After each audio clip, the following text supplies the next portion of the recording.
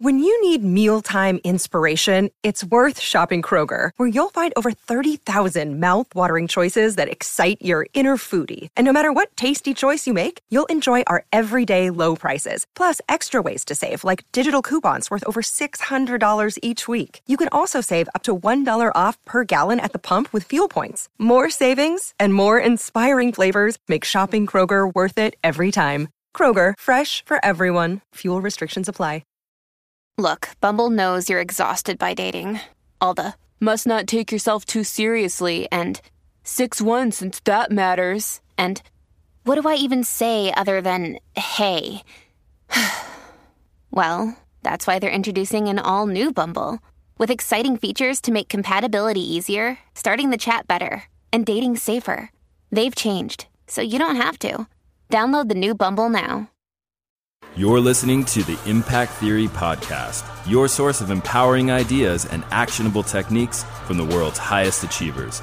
Join host Tom Bilyeu, serial entrepreneur and co-founder of the billion-dollar brand Quest Nutrition, on a journey to unlock your potential and realize your vision of success. Welcome to Impact Theory.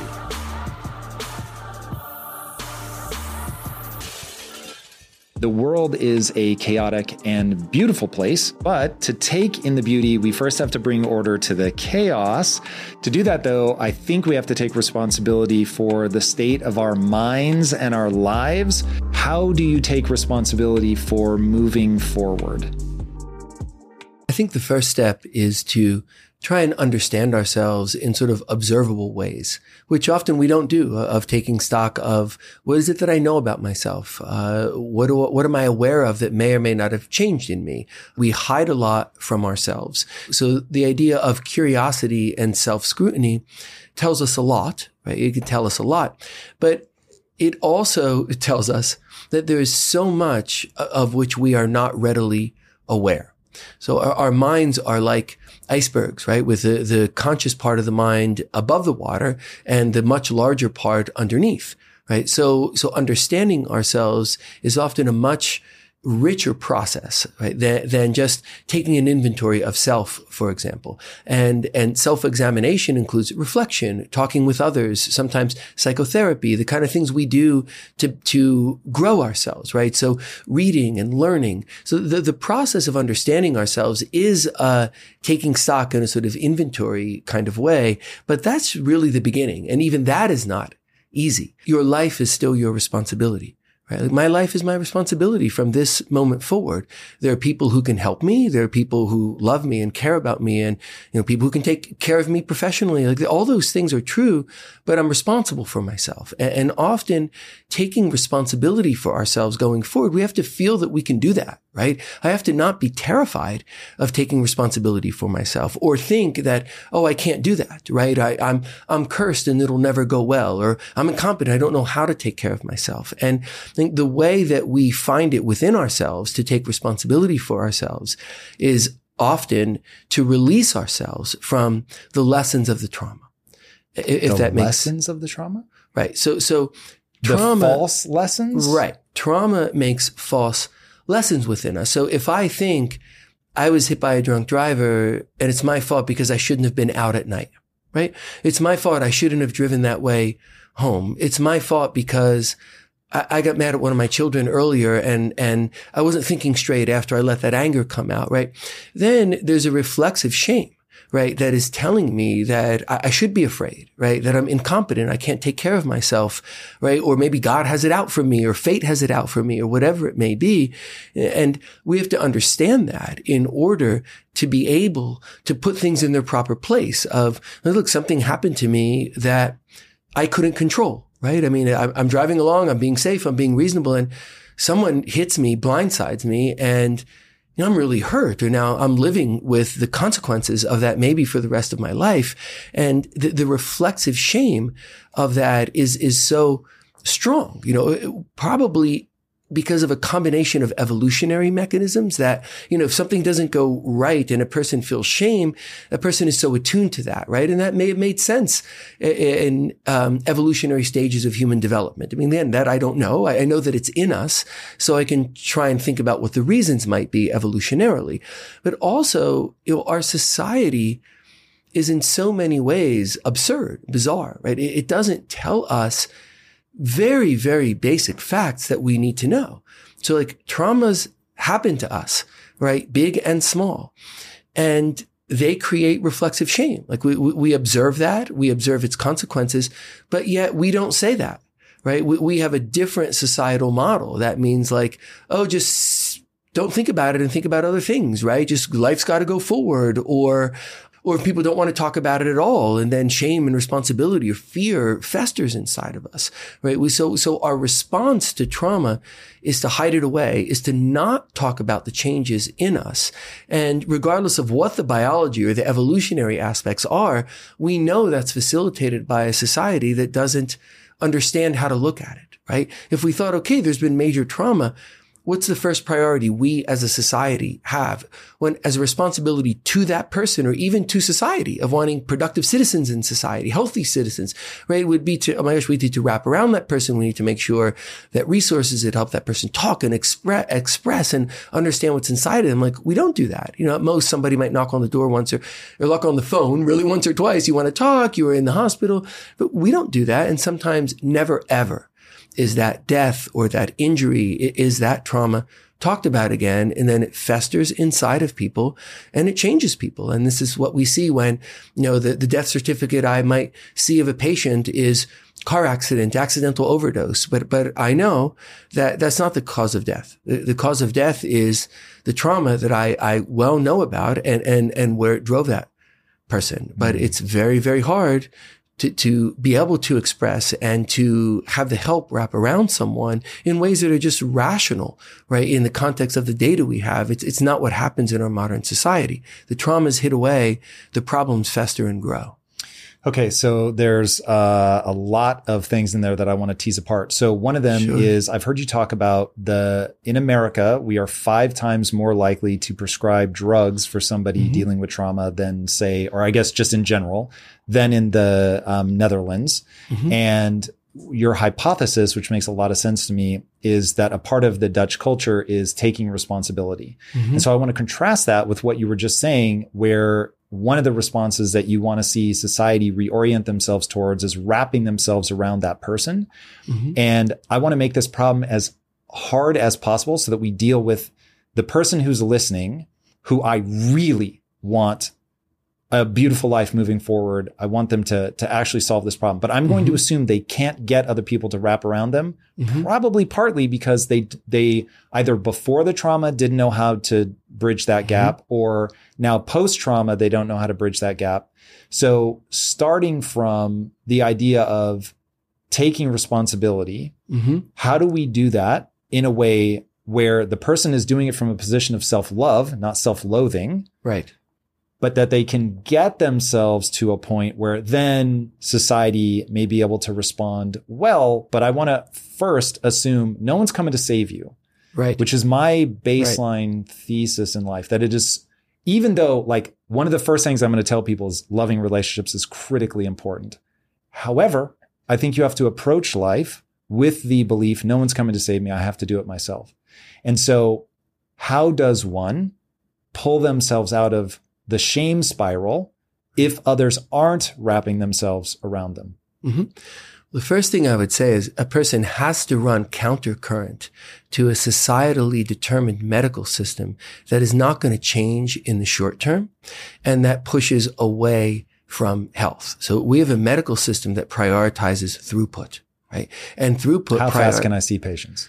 Yeah. And how many patients can be seen in an hour, right? And how many primary care doctors, I think the lifeblood of the health of all of us, right, are suffering under systems that think it's reasonable and rational that they're going to have giant panels of patients and see 4 people an hour, maybe 5 if someone else is out sick, right? So we shortchange all of us, right? And then we have a system that is based on like, what is the bottom line now? Like, what is the bottom line in the insurance industry, in the pharmaceutical industry? And look, I'm all for health insurance and I'm all for medications, right? But we have a system that is so out of balance that it prioritizes throughput. And because then speed of like, okay, how much can I listen to you? Like this symptom, that symptom, let me write a prescription and okay, got to get you on your way, right? Because I got to take 3 breaths, right? After 14 and a half minutes before the next person comes in, right? That is understandably, of course, that's going to rely heavily on medicines, right? It's a lot easier to write prescriptions than it is to talk to people. Okay. Right? So if step 1 is don't fall prey to a system that's just going to give you medication and move you on your way, going back to something you said earlier, which is we have to put things in their proper place. Yes. How do I do that? So I'm not just going to medicate, but I need to understand how to put things in their place. So let's say I'm following what you've said. So I'm looking at myself. I notice the changes. I'm going to try to pull myself out of the death spiral by putting things in their proper place, but I don't know what that means. So what is the proper place for trauma?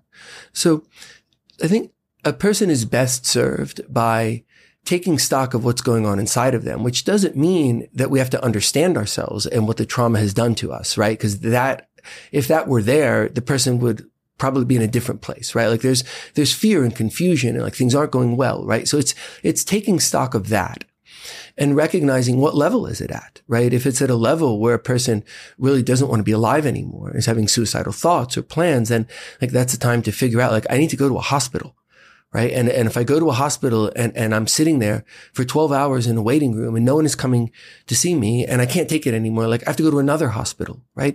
So we have to be perseverant in getting what we need because as you said, no one's going to reach out and help us. Right. So we take stock of what is it that I need? So in the situation where life may be at risk, okay, it's a hospital. Right.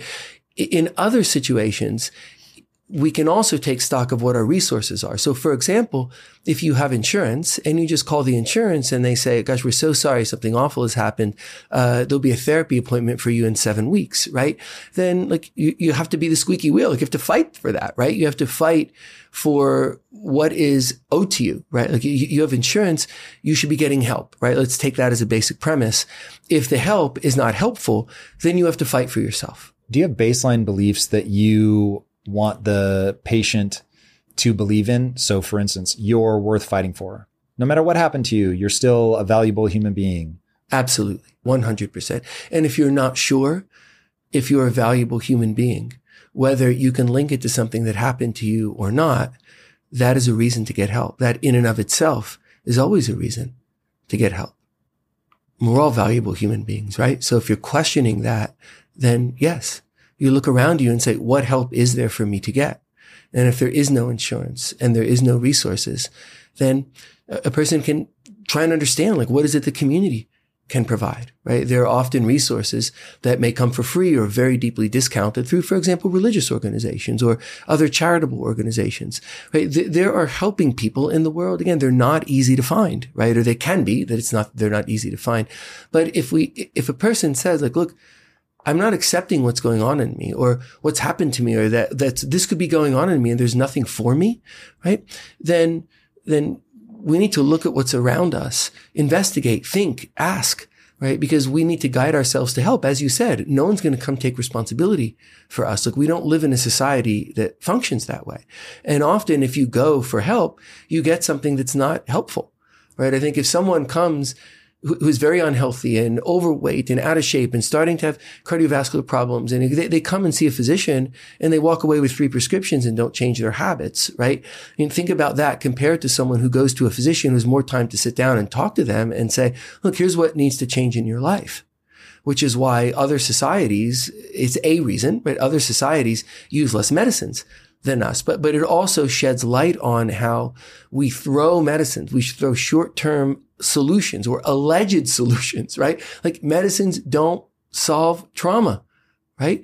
Can medicines help with symptoms? Can medicines be in your corner as you go to fight something? If before trauma you didn't have panic attacks and now something happened and you're having panic attacks, well, medicines can help with that. And that's a great use of medicines. But the idea that I'm going to take stock of you and say, you're a person who has panic attacks, I'll give you medicine to not have panic attacks, and that's the end of the story, hasn't fixed anything, right? And that's why when people don't get better, which the system then says, oh, the person failed the intervention, right? It's now we even use that terminology like, oh, you failed this kind of therapy, you failed that kind of medicine. Like, how about we failed you in how many ways? And it's not reasonable to think that people would get better by and large or en masse with the help that we give them. So we have all these statistics, right, that tell us nothing except the fact that we have a broken system that isn't actually looking at people. If we invest in people in the long term, well, people get better and society gets healthier, right? I mean, we know that from the perspective of education,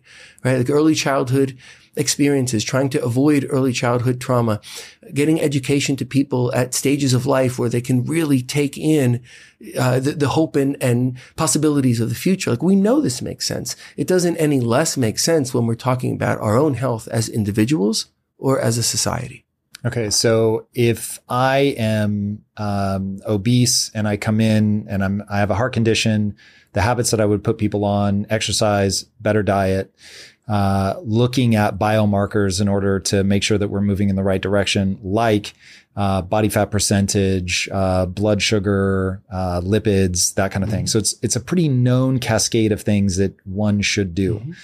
If somebody comes with trauma, is there a similar set of habits and changes that they would need to make? And are there markers that are objective that we can look at? Yeah. So it's not quite as straightforward as, for example, taking blood and then, getting certain very clear biomarkers of internal states and potentially of biological change, right? But there are absolutely markers, and the markers become evident if you sit down and talk with someone, right? So one example can be a defensive structure, right? We all have defensive structures, which define, like, how do we navigate the world? Like, what do I have to arm myself against the slings and arrows, right, of a world that brings a lot of difficulty, right? And what we see sometimes is a defensive structure that, for example, changes after trauma, right? So one example is one aspect of a healthy defensive structure is sublimation. So I'm feeling something that's distressing, but inside I want to turn it into something that's productive, right? So I feel like aggression and some anger and frustration in me. And you know what? I can take that out in the gym and it helps me be healthier, right? It's like that kind of thing, right? And you can see, if you and I are sitting down and talking and you're coming, right, for help, right? Presumably that's why we're sitting down and talking, right? And you're telling me that you're depressed. I'm saying, okay, like I want to understand the details because I don't know anything from just that. Right?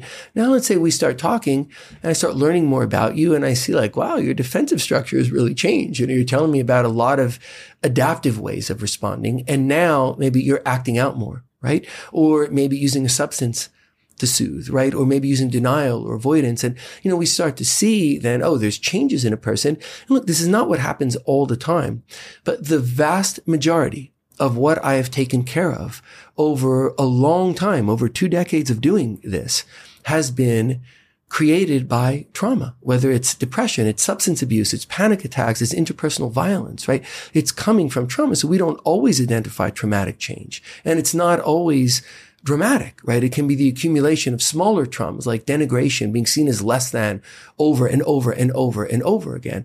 But if you really want to understand the person, you often learn exactly this, like defensive structure has changed. The person is different. They see their hopes and prospects in a different way, right? And here's the key. They often don't know it.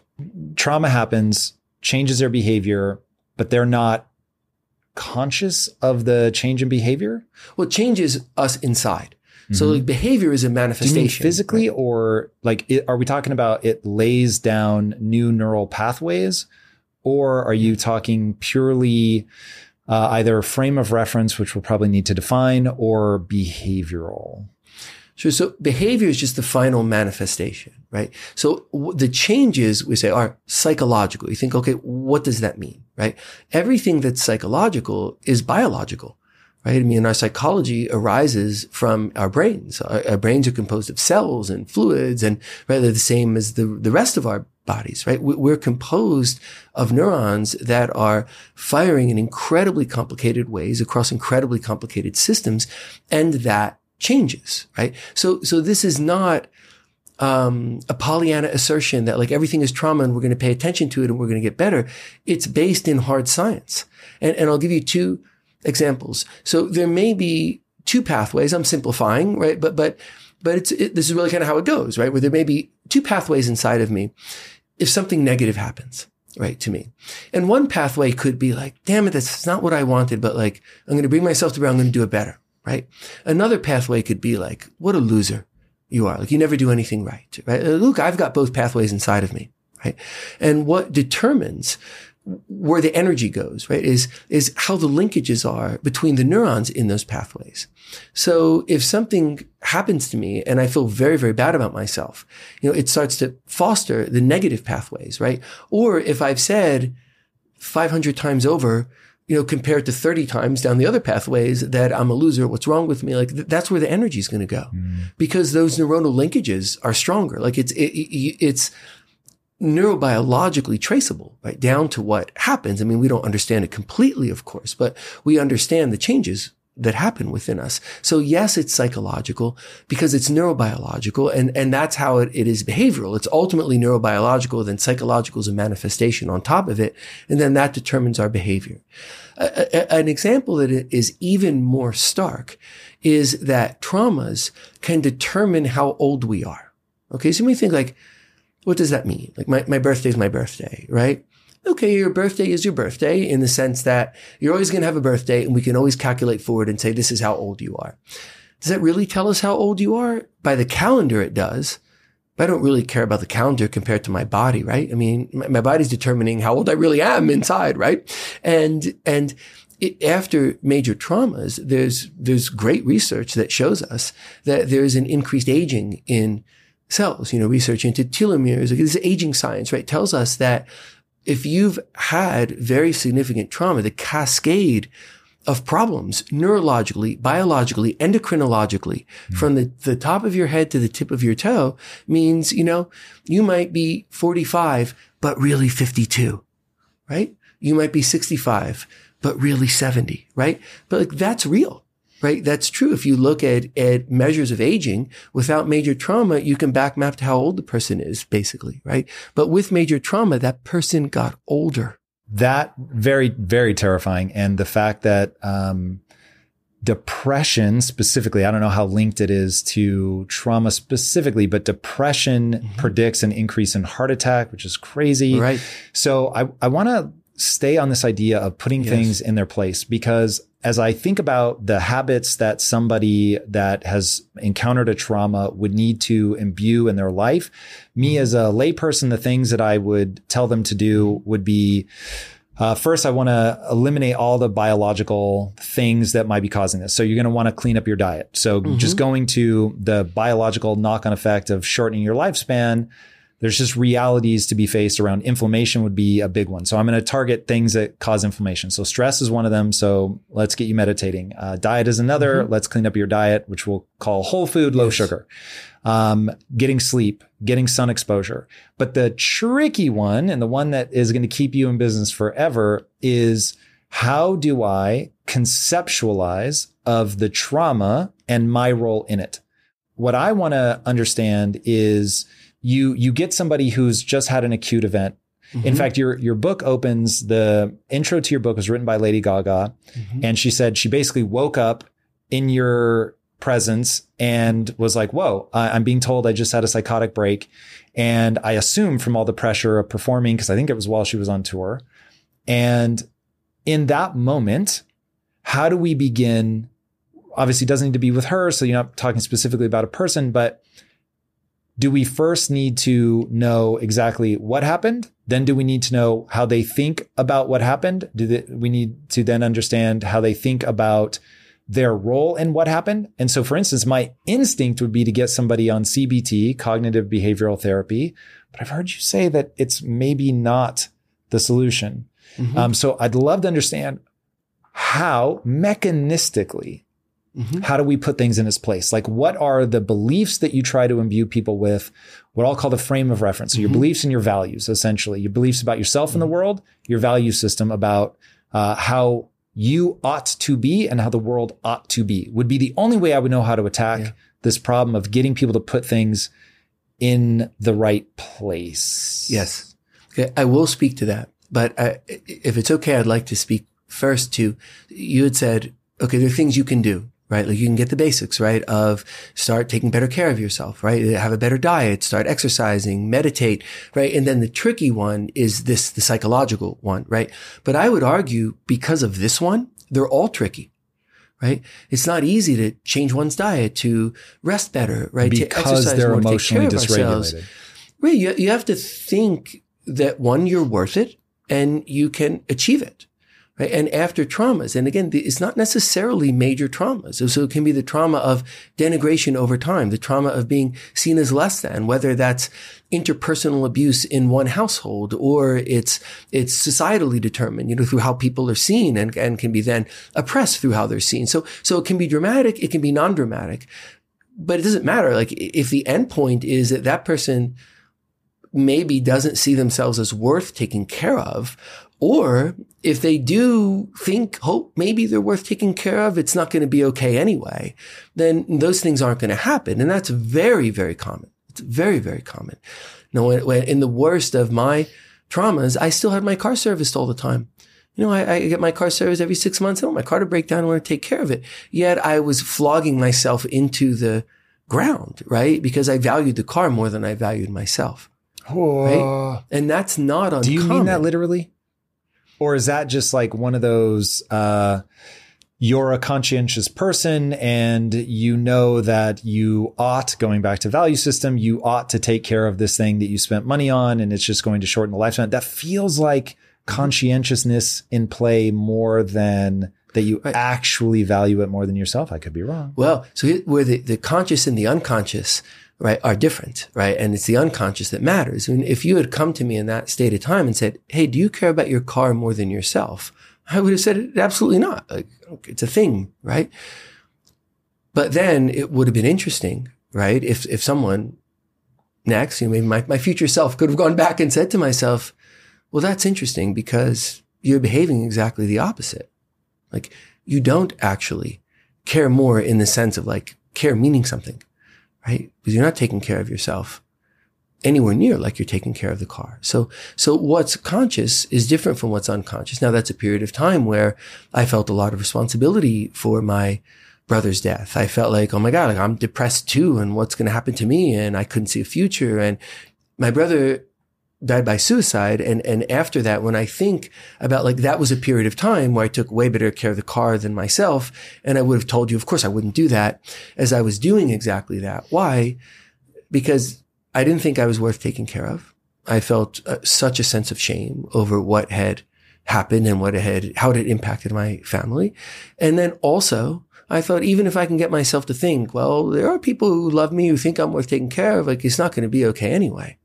Right? He and I were very similar. We looked similar. We acted similar in so many ways. And I couldn't see how life could possibly be okay. So this is the evil of the trauma, right? That it takes away, right, the ability to see ourselves for what we're worth and also to see change. Because I didn't think about myself that way before, but I was not aware of, there was no curiosity in me or even awareness that like, whoa, it is all changed. Like, was it always true that you were never worthwhile and you were never going to get better? Were you wrong before this? Did something change now and you think differently? I ended up getting myself some therapy, which was very, very fortunate. And I think it just required, if my memory recollects, is that it was just basic therapy to help me understand things because I understood nothing. When I finally got to a desperate enough place to like call the number on the back of the card and whisper that I needed some therapy because I felt ashamed of that too. So in order to get to the point of, hey, how am I going to navigate my life forward? How am I going to understand what's going on inside of me? We have to get over those initial hurdles. So I didn't mean to not address the question, but I wanted to go back to that because you were talking about, well, what happens in therapy? Someone's sitting in front of you, but almost always, not always, but almost always think about the selection, right? For somebody to be sitting across from me talking about this, right? I mean, they have to get there, right? So there has to be some thought of, I'm worth it. I'll get myself there. Maybe things will go okay. I mean, people don't always think that, but there's so many people who are never sitting in front of someone because our society doesn't help or teach us what I think we should be helped to understand and taught even as far back as elementary school, right? Which is like how the responses happen.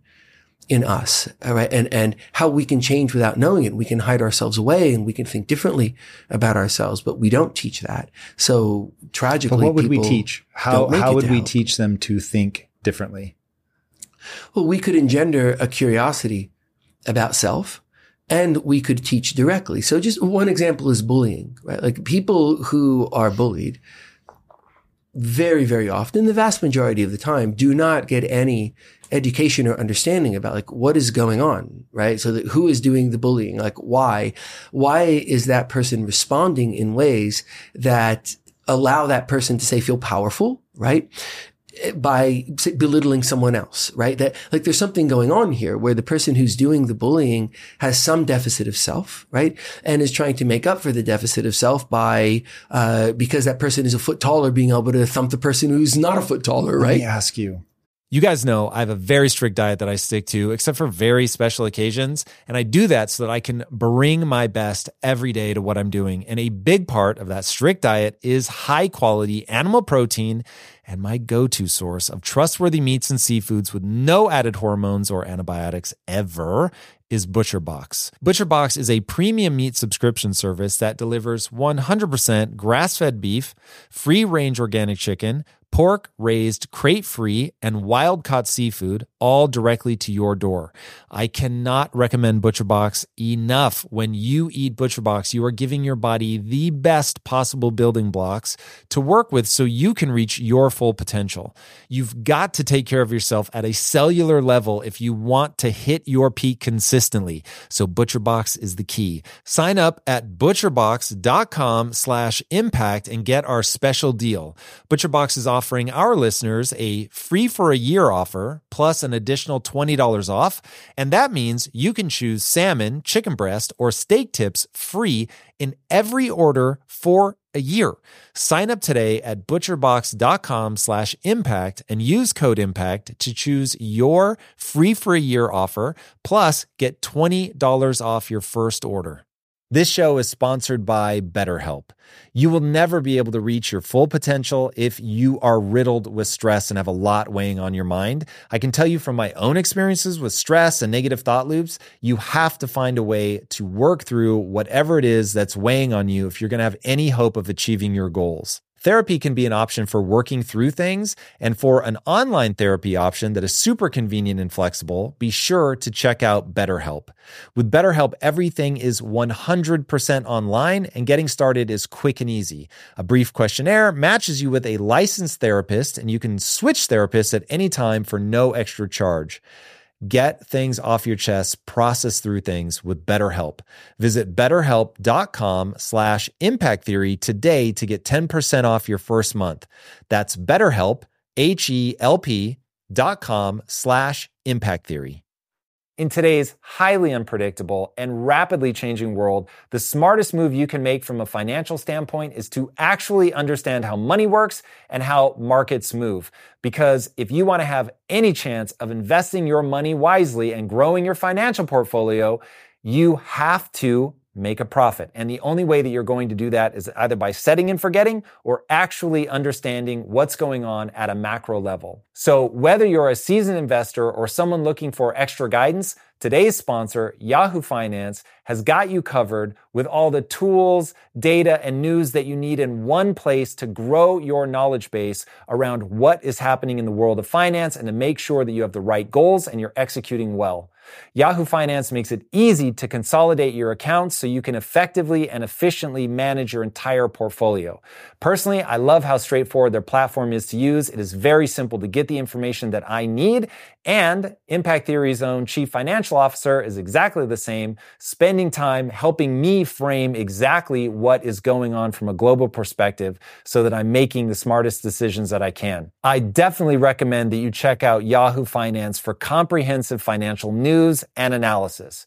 Visit the incredible brand that so many great investors use at yahoofinance.com. It's the #1 financial destination. yahoofinance.com. Once again, guys, head there now, yahoofinance.com. Because this will get to the heart of what I want to better understand.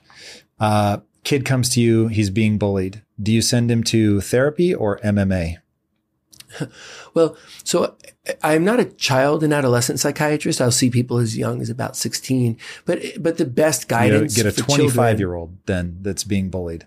What I want to understand is, are we trying to make the person more courageous and more likely to stand up to the bully, or are we trying to help the person look inward and understand themselves? Because I really want to get to the thing that people need to do if they're in this situation. Right. Well, again, it very much depends on the person. Right. So think about, there are people who could go to MMA and learn a lot of defensive skills that make them feel less afraid, that maybe let them self-assert more in reasonable ways. And like, that's really good for that person. And if called upon to defend themselves, maybe they do a better job of it than they would have. Right.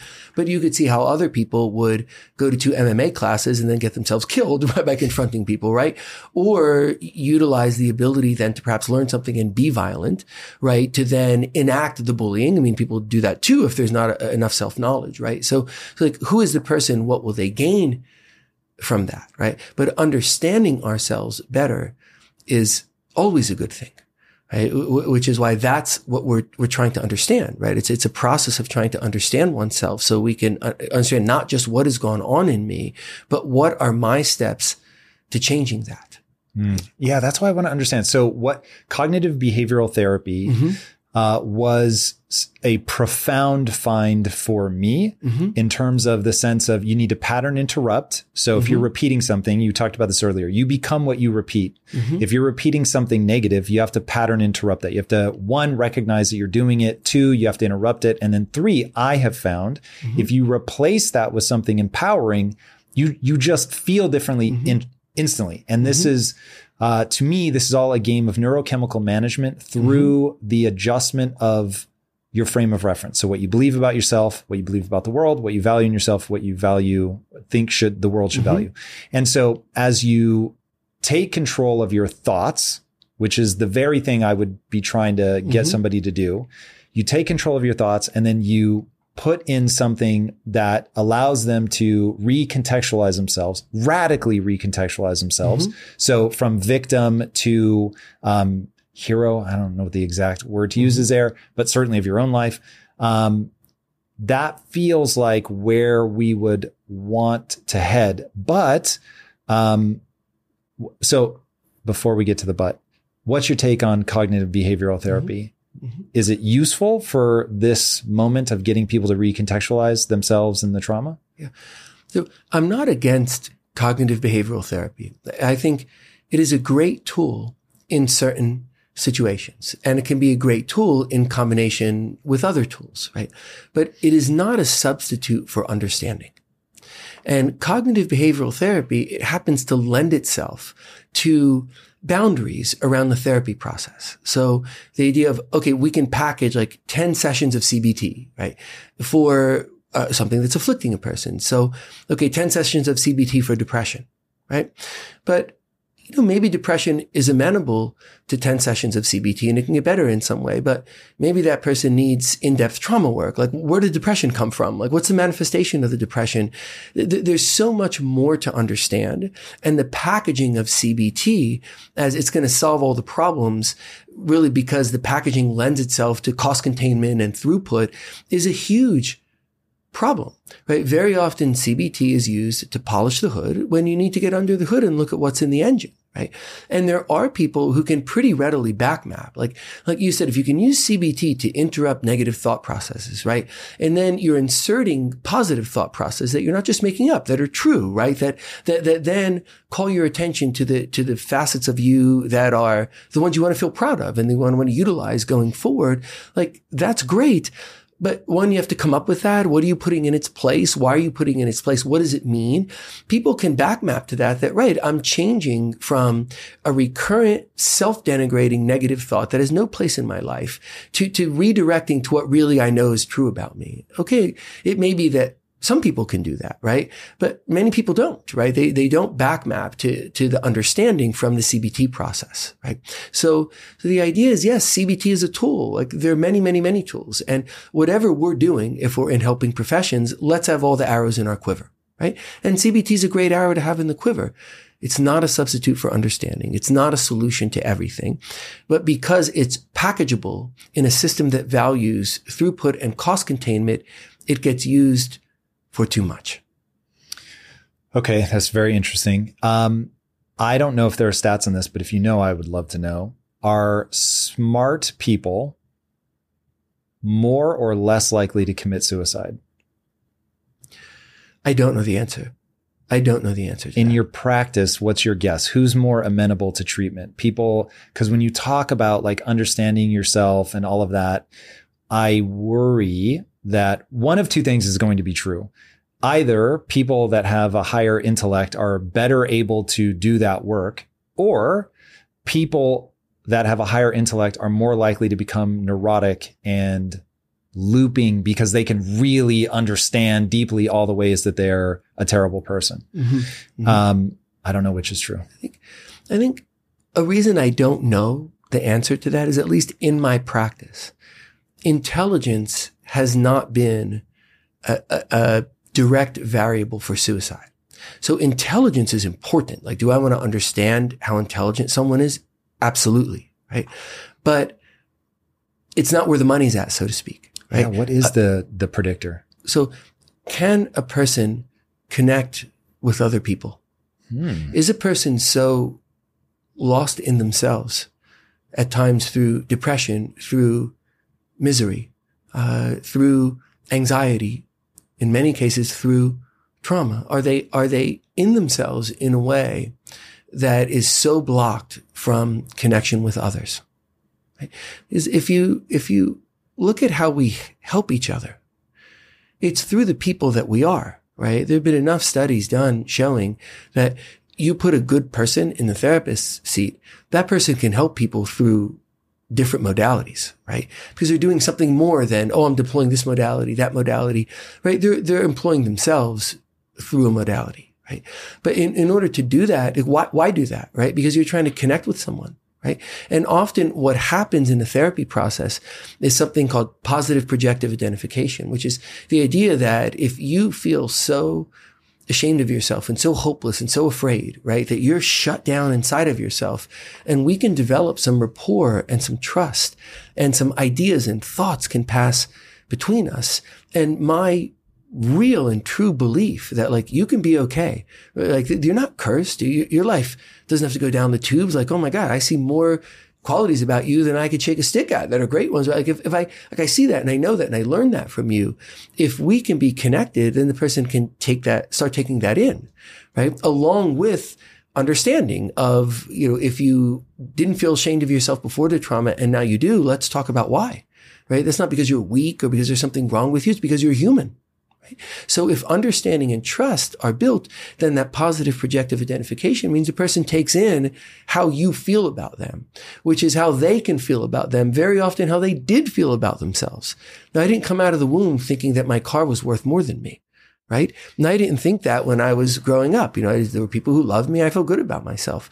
And so there was something in me that I could then get back to of like, right, like you did feel differently. Right? But often we need help through understanding measures and through human connection measures.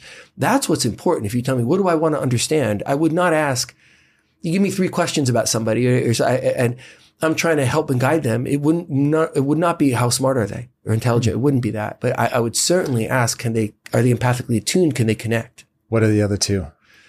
Oh, they would all be about sense of self. Is this a person who has had stable relationships over time, right? Because it tells you a lot about a person that like they can connect. They can have a big give and take, right? It's, I don't know exactly what those 3 questions would be, but I'll tell you, they would be my best effort to discern down to, understanding that person's ability to have positive internal states, right? I mean, that's what I would be looking for, because that's what would tell me, where do I think, at least at first blush, can I really help you? Right? Or like, am I really worried, where I might think, oh, is this a person who, who I might more direct towards a higher level of care, right? Sometimes if I see someone and what's a higher level of care? So maybe someone who has suicidal thoughts, and I'm trying to understand, like, should they go to a hospital, or, can we really do this outside of that setting, right? And a lot of that is determined by, do I feel like we can really connect, and that's so important, because that's what makes all the difference. And it's not because you want that person to like stay alive because now you're their doctor. So it's not that, right? It's because someone else really seeing us, not recoiling from us. I had some surprise that therapist wanted to see me, even though, like, gosh, this thing had happened that was so awful and shameful. Like, I remember having thoughts like that. And how many people have said to me, like, they're surprised that I don't recoil when they tell me about the death of their child, when they tell me about being raped, when they tell me about being denigrated and bullied over years, and they're surprised I don't recoil, because they've internalized the shame of trauma. And even someone not recoiling, let alone someone having just a human reaction to, my goodness, right? I'm so sorry. I want to help as best I can, right? That makes a difference, a huge difference to people. And it's that we want and need if we're going to help. That's maybe the most insightful thing about trauma I've heard. The idea that this really is about connection. I would love to hear, and I fully understand this. If we gave you a week to think about it, these would not be the 3 questions, but I'd love a third question that helps you understand somebody's internal state, whether they're capable of positive internal states. I would want to get at if that person is aware of or in touch with the goodness inside of them. So, do people normally break down sobbing at that point and say there is no goodness left inside of me? Like, I can just imagine real trauma. Usually it's something not asked directly, right? But if I were, let's say we're talking and I'm worried about you, right? And I'm trying to understand, and I think, okay, gosh, I see that there's an ability to be empathic, right? Because we seem kind of connected, right? And there's a warmth in you that I can see when we're connected, or even if you're very sad or depressed, I can tell you're responding to me in ways that read my affect. And I sort of learn that about you, right? I think, okay, there's something really positive, right? And then I also then learn that you've been able to have some relationships over time. Okay, these are good factors, right? I wouldn't ask directly about goodness in you, but I might say something like, gosh, things have been so difficult, right? And when's the last time, like, you really felt warmth or helping from someone towards you, or from you towards someone else? Now, I might be interested in both ways, but I'm most interested in that moment, maybe in that moment in, are you able to do things for others? Right?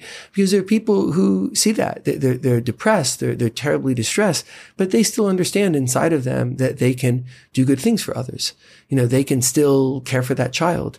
They can still go do productive work. They can still volunteer somewhere. They still know that, somebody fell at the grocery store and like broke something. It's terrible. I helped the person up. Like, okay, you see that there's something in you, right?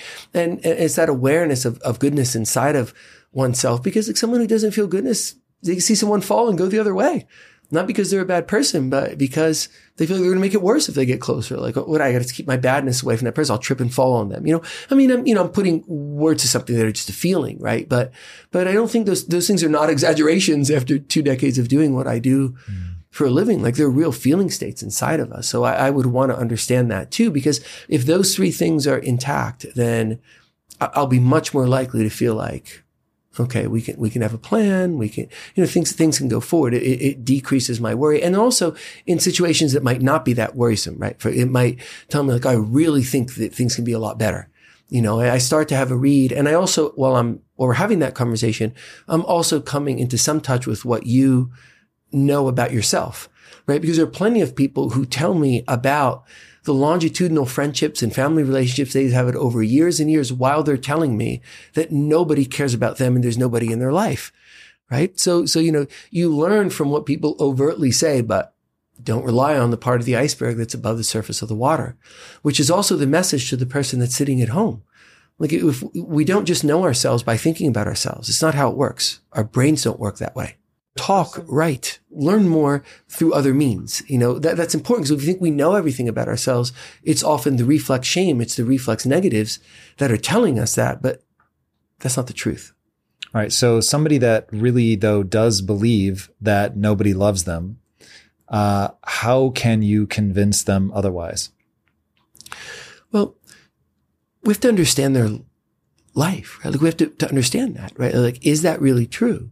I mean, sometimes it's true, right? I wrote a story in the book that I wrote about a person who had Cotard syndrome, who thought he was dead. Yeah, that was because crazy. No one had cared for so long that he was alive. Wow. I mean, it was so just terribly sad.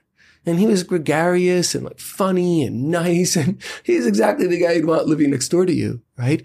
But he just been alone for so long that was true, right? Now, there's a different set of things to try and do then. Not everyone who isn't in that place has Cotard syndrome and thinks they're dead, right? I mean, there are ways we can start talking about the goodness inside. If I remember from the book, though, you weren't able to convince him that he was alive. No, once a person gets to that point, which is by and large through the literature, because it's the kind of case one might see a couple times throughout a career, right? Then it's very, very difficult once a person gets to that point. But it's an extreme example. That's so enlightening about the way the brain works. I want to take a second to linger on this. So the book's called Trauma, by the way. Read it. Fantastic. I think people think they're misunderstanding what you're saying. He actually thought he was dead. Like he knew, hey, I'm here, I'm in your office, but he thought it was absolutely comical, like actually comical. He thought it was funny that you were trying to check his heart. He's like, I'm already dead. Like, what are you doing? Like when they take me away to the morgue, are you still going to come and try to check my heart? Ha, ha, ha. That's really true. And yes. But the punchline is this guy never stops thinking he's dead. Right. And the fact that, okay, one, if you take an infant and deny them physical affection, they die, which is already weird. But the fact that as an adult, you've already lived some enormous portion of your life, you know how the world works, and you can become so profoundly lonely that you end up believing you're dead and your body hasn't caught up, which I don't even understand how they make that logic work, but they do, that this happens enough that there's a name for the syndrome. Right. That's which, by the way, it's not really logic. Bananas. It doesn't work in logic, right? I mean, I'm dead and I'm talking to you and have a heartbeat. That's logically impossible. What do they, would you let them listen with the stethoscope to hear their own heart? No, because logic doesn't matter when logic runs up against strong emotion, right? Like logic never, ever, ever wins. So logic says, hey, you're alive. I mean, you got a heartbeat, you're talking, you're having lunch, right? But if emotion says that you're dead, it doesn't matter what logic says. Never does it. It's never logical to run into a burning building. But if someone you love is in it, people run right in, right? Like logic doesn't matter when emotion is stronger. Those feel very different to me. So I will say that frame of reference is what makes the person run into the burning building, because they, like you said, they love somebody inside of it, or they want to be the kind of person that runs towards danger to help other people. Like that I get. Now, off camera, we were talking about frame of reference. Mm-hmm. Frame of reference for me is very much a mix of biology, so evolution, and your own beliefs that you've taken control of. So I think that one's very much an interplay of we probably have an instinct to protect people in our tribe already, or certainly our family. And then on top of that, if you layer like, that's the kind of person I want to be, I can see why somebody would do that. But Cotard syndrome, where your brain is trying to understand why you are profoundly alone. It is trying to understand why it is in just a profound amount of pain. Right. And it suddenly goes, oh, I'm dead. And I don't know if it reaches for that because it's even more painful to think you're unworthy of love, or it's even more painful to think I have chosen to live my life in a way that's so dumb. Forgive me. I know the audience is freaking out right now, but that this is what I'm saying. They would have to think that I've lived my life in a way that's so dumb. No one wants to be around me, and I can't bear to take responsibility for that. And instead, the brain, instead of embracing those very simple, straightforward solutions or reasons, it says, oh, you're dead. That to me is an insight about how the human mind works, that anybody that wants to live life well needs to understand that's what you're up against. That's how weird your mind is. That, like, one of my favorite stories, if you destroy somebody's ability to generate long-term memories, so like the movie Memento, you walk into the room, this is a real study. You walk into the room, you meet this person, doctor puts a pin in their hand, they shake their hand, it pokes them. It hurts. They jerk their hand back. Why'd you do that? They leave the room. They come back. The patient does not remember meeting them. They reintroduce themselves. They stick out their hand to shake it. The person won't take their hand. Right. But they don't remember why. But when you ask them, they will make up a reason. Yes. They will say, oh, people that wear white lab coats, I never shake their hands. Right. I don't shake hands on Tuesdays. Whatever. Right. The brain will make up the most ridiculous reasons. And I don't think that this only happens when you get all the way to Cotard syndrome. I would say people are dealing with this all the time. Your brain is coming up with the dumbest possible reasons, and we are blind to it. We don't realize it's our brain making shit up. Yes, it is happening all the time. But the similarity, so I would argue that there is a very strong lesson to take forward from the burning building example, the Cotard's example, and the example you just gave of the person who doesn't make long-term memories, right? Which is that logic does not matter when it comes up against strong emotion, right? So really strong affect, feeling, and emotion, limbic things. There's logic things in our brain and limbic things, which are basically about emotion, right? So in the first example, the burning building example, the idea is the reason I use that example is to make it something very immediate and very strong. There's not time, like you see the burning building, right? There's not time like, what kind of person do I want to be like? That's a logical process that the brain does not have time to do. Right? Logic says building, burning, run other way. Emotion says person I love inside, run towards. Right? It's like that happens very, very rapidly. What logic says doesn't matter. And the person runs towards the building. Right? In the Cotard's example, it gets more complicated because there's actually there's a verbal construct, right? There's an idea of I am dead. Right? So the thought is then, okay, how does a person logically come to that? Like, I must be dead because I haven't lived a good life, and it's just, no, it's like the logic doesn't matter. The person believes that they are dead because they feel dead inside of themselves. They can't find any life, right? If life comes from, the person has a memory of like, what is feeling alive feel like? Like, for example, this man had a memory of like being a kid and like people holding him. Like he knew that existed, right? But he didn't have it in his adult life for years and years and years. And he didn't have a pet. He didn't be like, oh, I can love an animal, right? For various reasons, he was just alone. And then the life drained out of him. So the question, I mean, I think the ontological question about Cotard syndrome is, was he really dead? If that was all gone, the things that make you feel alive, then is it really true that there's no life in him in the way that matters? Like in the limbic emotional way, I feel no life, right?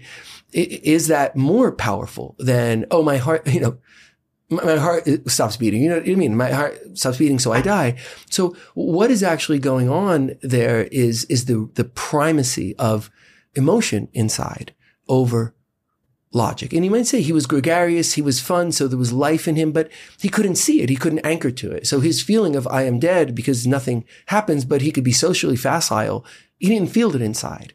So in the sense that most matters, he was right. If you strive to perform your best in life, bringing your energy and abilities into everything you do, then it only makes sense that you would want to be out on the road with that same power, agility, and performance that everyone expects from you. And there's no better option than the most desirable, advanced, and dynamically capable SUV yet, the third generation Range Rover Sport. You guys know I love staying on the cutting edge with technology, and the Range Rover Sport's cabin features advanced technologies such as active noise cancellation and cabin air purification, a must, offering you and your family and friends new levels of comfort and refinement while traveling. The Range Rover Sport provides an instinctive drive with engaging on-road dynamics and redefines sporting luxury for the power, agility, and performance you demand in every area of your life. Explore the Range Rover Sport at LandRoverUSA.com. That's LandRoverUSA.com. One way I make sure my business is moving in the right direction is to ensure we are constantly becoming more efficient. Because in my experience, inefficiencies will eat away your profits and leave you with a dying business. But with the right technology, your business can get the insights it needs to become efficient and ultimately unstoppable. And that is why I recommend you check out NetSuite by Oracle. NetSuite is the #1 cloud financial system, bringing accounting, financial management, inventory, HR, all of it into one platform and one source of truth. You improve efficiency by bringing all your major business processes into one platform, slashing manual tasks and errors that are massively inefficient.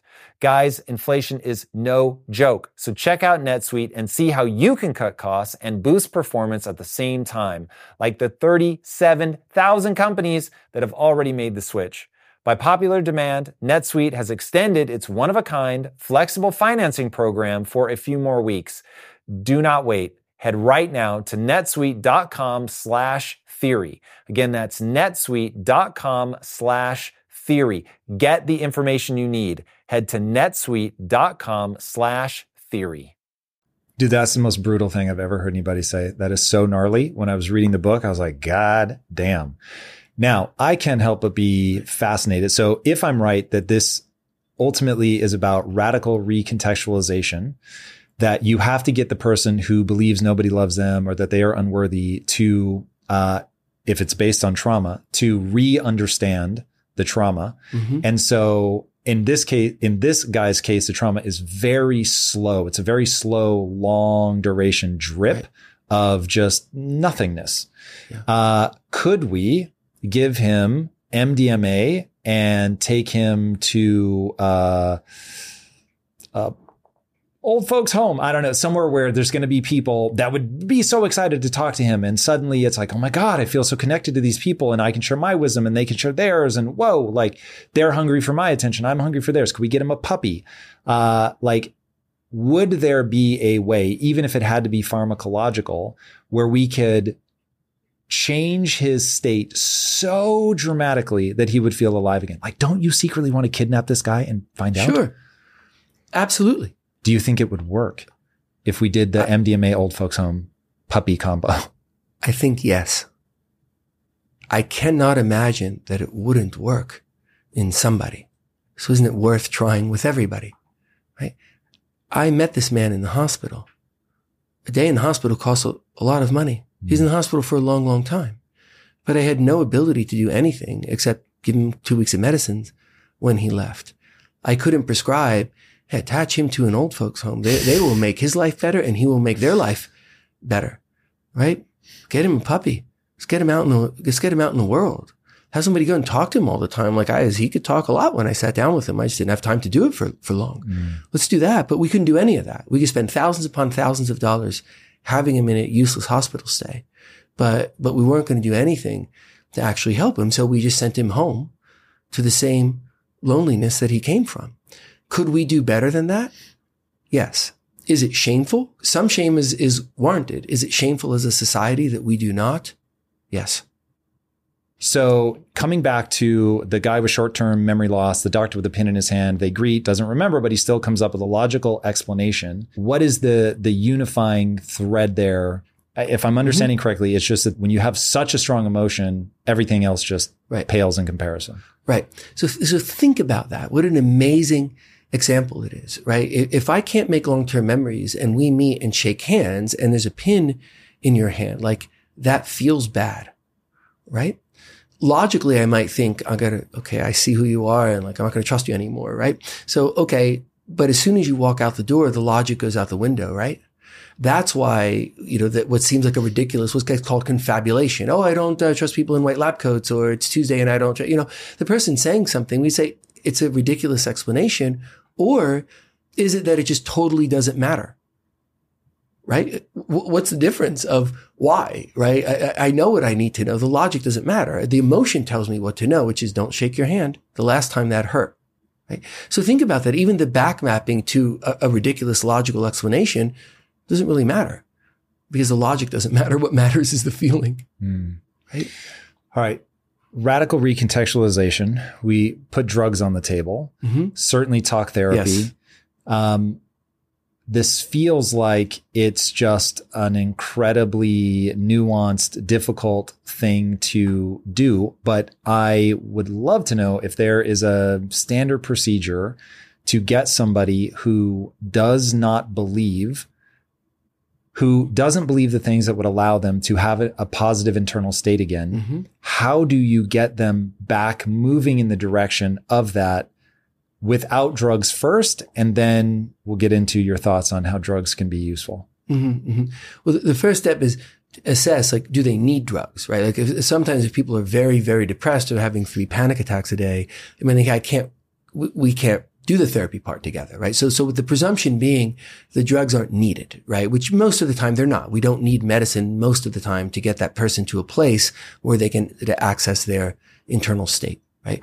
Then we come at it. Again, the idea is to have all the arrows in the quiver, right? Which is why you're referencing some of the novel medication arrows, right? And pathogens and psychedelics. And we're learning so much more about how can they help us, right? But even putting that aside, we're now thinking about the therapy arrows, right? There are different routes of approach to different people, right? Some people are very intellectualized, right? And then I might say, okay, the next time we're going to meet, I might think or might say to you, let's like really talk about how it works, you know, like, it's like super interesting, right? Like how our brains and our brain biology works that like tells us often how we feel, right? Like, so you're telling me like how just awful and ashamed of yourself you feel and how different and like, right. I felt the same way, right? Because we're human. Right. So like, let's talk about all this human stuff that goes on inside of us. And a person might like really love that, right? Because when it's true, it's real, and it starts to chip away at, like, I feel this way because there's something wrong with me or there's something bad about me, right? There may be other people who are not interested in that at all, not able to follow that at all. And then I might choose a very, very different route, right? So if you're telling me, for example, that you're unlovable, right?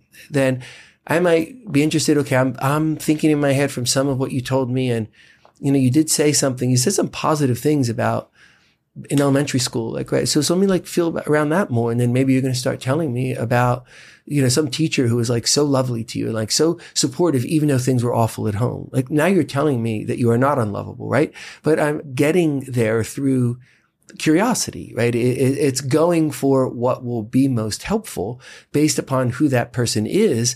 Because what am I trying to do is come at ultimately the false premise, right? That you're either cursed or unlovable, or things will never go well, or things go well in all facets of your life, but it will never be that way professionally, or things go that way in all facets of your life, but you'll never have good romance, right? Like we're trying to come at false lessons, and there are going to be different routes of how to get there, different maps, right? For different people, depending upon the idiosyncrasies of them and of what's happened to them. But it sounds like at least, I have an emerging understanding that there is some universals at play here, which is trauma leads people to get into a point where they no longer believe the things they need to believe in order to have a positive internal experience. That in order to get them back there, I am going to have to find a way to get them to connect with other people. Mm-hmm. And it seems like extreme isolation is always going to be bad, that there really isn't, which I wanted there to be, but whatever's true is true. I really wanted there to be a way where somebody, even by themselves, even if nobody ever wraps themselves around them, that they would be able to leverage their frame of reference in order to build a new belief system about themselves, the world, and values such that they could earn their own respect and get moving in a positive direction. Right. But it some people can, like, right? Some people can do that. Many cannot. So do we leave behind the many who cannot? I mean, it's a societal choice, right? Some people can do what you just said, but it's a tall order. You can be pretty smart and pretty worldly and have a lot of friends and a lot of resources and totally not be able to do that. But let's talk about San Francisco. So San Francisco is, and look, I'm on the outside of this. I'm a headline reader. I want to be very clear. But having said that, it looks like compassion gone wrong. It's when you societally just want good things for people. You want to love them, but you never hold them accountable. You never ask them to do anything. And so instead of saying stop doing drugs on the street, you give them clean needles. Okay. And I get why that feels like a compassionate thing, but it seems to create more people on the street doing drugs, not less. Well, the idea of giving someone something without any accountability, that's not compassion, right? That's self-indulgence, right?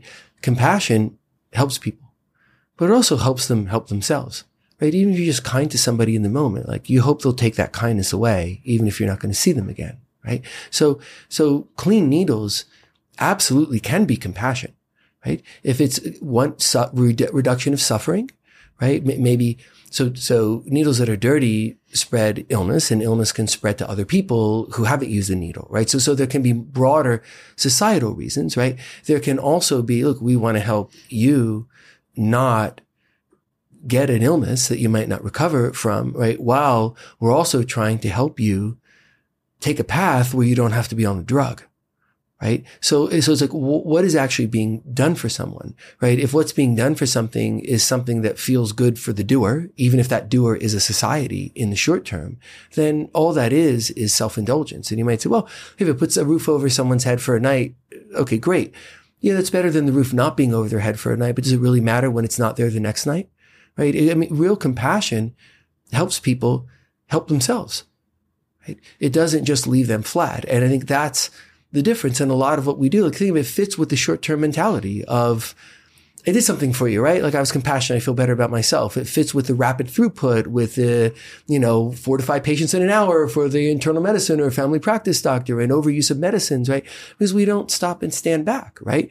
I mean, the thought was, we have a medical system that's spending how many thousands of dollars a day to hospitalize my poor patient with Cotard syndrome. We're going to buy him a dog too, right? But maybe we could have saved like 95% of that money and done what he needed, right? That would help others. But like, we have to have a conception that doesn't have this kind of narrowness of blinders on, and sees people in a societal context, sees our health in a psychological, personal, and societal context, whether it's physical health and mental health.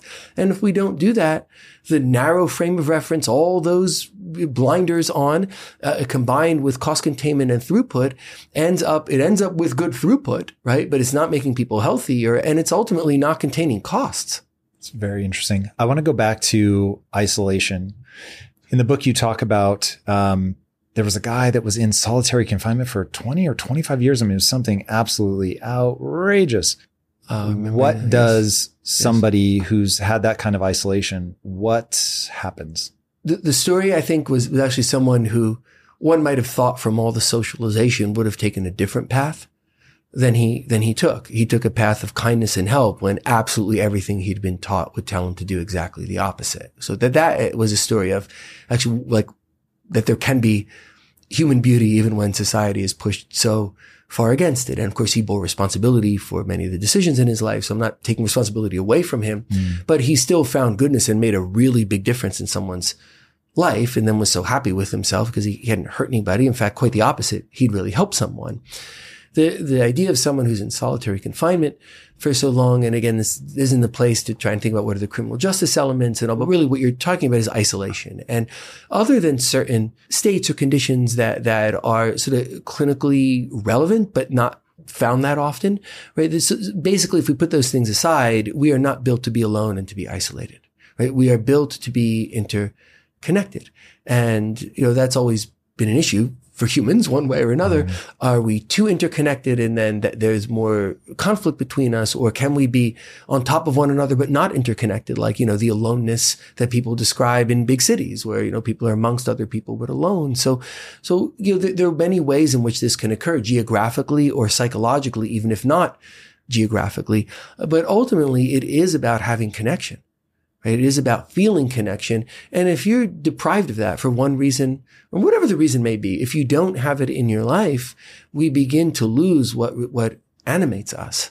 We're built to be generative, right? We're built ultimately to try and make things better in the world around us. That's why we can nurture children. And, if we see a child on the street, we can help someone else's child too. Like, there are many, many ways in which we're built to be interconnected and to make the world around us better. And if someone takes that away from you, right, that is awful. Probably, I've often thought that my patient with Cotard syndrome was so gregarious, right? If he were built with less of that, and say he felt uncomfortable around people, I don't know, maybe this wouldn't have happened. What do I know, right? Maybe he would have read a lot of books and felt some sense of living through, adventures he was reading. I don't know. But he wasn't built that way. Like, this was a guy who loved seeing me each day, just as he loved ribbing me about the waste of my time. Like, he was built for something he didn't get for far, far, far too long, which is why he didn't feel alive. It's like, it's never good to have that isolation from human connection and from human goodness, right? Flowing from one and to one. All right. Did you see the movie Castaway? I did not. Oh my God. You have to see this movie. So I don't see enough movies. I know. I said, I'm going to say no to that. And you're going to go, oh, that's what's hilarious. wrong with you? No, but the great news is, should you make the time, you have a real treat. So Tom Hanks plays a character who ends up getting stranded on a deserted island, and he is isolated, if I remember right, for 5 years. Okay. And it's really fascinating. As a screenwriter, you have to find a way to make that interesting. And so a character not talking, it's just going to be way harder for them to show emotion. It's going to be harder for the audience to really latch on and pay attention. So they come up with a really great gimmick, which is that he ends up, there's a volleyball that washes ashore with him because he's in a FedEx plane that crashes. And so a bunch of the FedEx items wash up. One of them is a volleyball. And he ends up putting a like print on it to make it look like a person and gives it like a smiley face. And he ends up talking to it and really developing a relationship with it. And while that almost certainly was created as a device for the screenwriter to find a way for Tom Hanks to do something that the audience could relate to, it's also pretty insightful in terms of what you would need to do to keep your sanity if you're in isolation. And so I'm wondering, if you knew somebody was going to be on a desert island, or unfortunately, maybe more likely in solitary confinement, what are things that they could do? So reading, let's say that that's off the table. Is journaling something, like talking to yourself, remembering positive memories? Like how would you have a person make themselves resilient to isolation?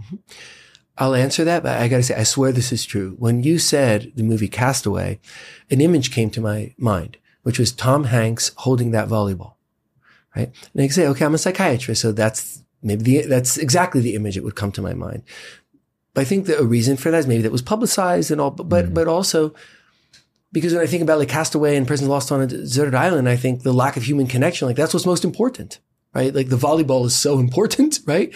Because that's perhaps how the person survived, by being able to conceive of and in a sense bring to life an other. Right? Which is why journaling, which when we're writing or speaking, there are different things that happen in our brains that reify, like kind of make things more real. So it is good to talk or to write as opposed to just thinking. And it's good to keep alive, in a sense, in a very real sense, the people that we've taken inside of us. Right? So to sit and imagine people that are close to you that you won't be seeing on the deserted island or in solitary confinement, right? If you had a good experience, I'm making this up, with your sister growing up, like think a lot about her, call her to mind, evoke her, right? Evoke you when you were with her as a child, evoke you as you are now, right? Keep real yourself as a person and others. Keep it real in words you may say to yourself, in words that you may write. The same way a person keeps track of time. We have to keep a structure, right? I remember reading at one point, Nelson Mandela describing, right, what he had, what was it like, trying to survive and to try and keep some sense of the passage of time. And so we need a structure around the passage of time and the passage of days. We also need a structure inside about who am I and what's the constellation of the world in which I live in. And when I read things like that, I'm also aware that the person is describing a rich inner life. Right. And they may not be describing like, I really cultivated my rich inner life because that's how I didn't lose myself. But the person sort of automatically is doing that. Right. And that's how they're keeping life inside of them when ostensibly life has been taken away from them. I mean, not their physical life, but life as we live it amongst other people. Brought up Nelson Mandela. I want to tie him to Viktor Frankl and the wife of Tom Hanks's character in Castaway. So you talked about calling forth people. So there's two things at play. There's other people in human connection. And that has been, I think, the biggest theme that we've talked about today is the absolute crushing need for that. But there's also meaning and purpose. The two most impactful books probably that I've ever read are Man's Search for Meaning by Viktor Frankl and Long Walk to Freedom by Nelson Mandela, both of whom I don't know that I am impressive enough to do what they did. Like I stand in awe of what they survived in a way that scares me for my own weakness. And I don't know if I could pull it off. I want to believe.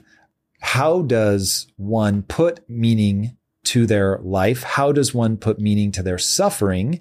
And how does meaning play with trauma? And is that part of this grand retextualization? Mm-hmm. Well, trauma can rob us of meaning, and we need meaning to survive. Why does it rob us of meaning? Because if the trauma makes you think that you are cursed, or that nothing will ever work, or that you will only be continually hurt, I could list the litany of things I've heard over 20 years for the next several hours that tells a person you don't get to have meaning. You can't have meaning. Meaning's not for you, right? Crushing, you use the word crushing. That's the right word to put to it. We need meaning.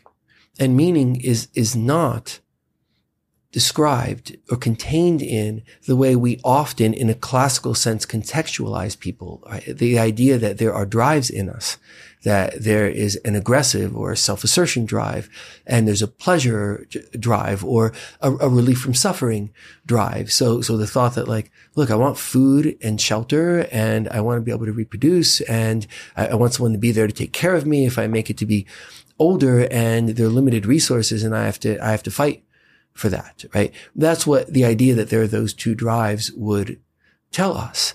But that doesn't explain at all Viktor Frankl or what Viktor Frankl wrote. It does not explain at all Nelson Mandela or what Nelson Mandela wrote. I don't know about Tom Cruise's character's wife in Castaway. I'm presuming she wasn't a volleyball. So that I'll have to learn more about. But look, I presume it's just along the same lines of like, you have to make meaning and feel meaning, and trauma can take that away. And that's why resilience and perseverance, like these things are so important, and we don't have an understanding or an answer to them. You know, there was a joke I heard at times in my training, which was, if you find the resilience gene, go right to Stockholm, right? But there isn't, of course, go right to Stockholm, collect your Nobel Prize. Got it. But the joke was like, there's not a resilience gene, right? Like it's a complex constellation of genetic factors and nurture factors, and early childhood experience is so important, and neurochemical factors are like there's so much there, right?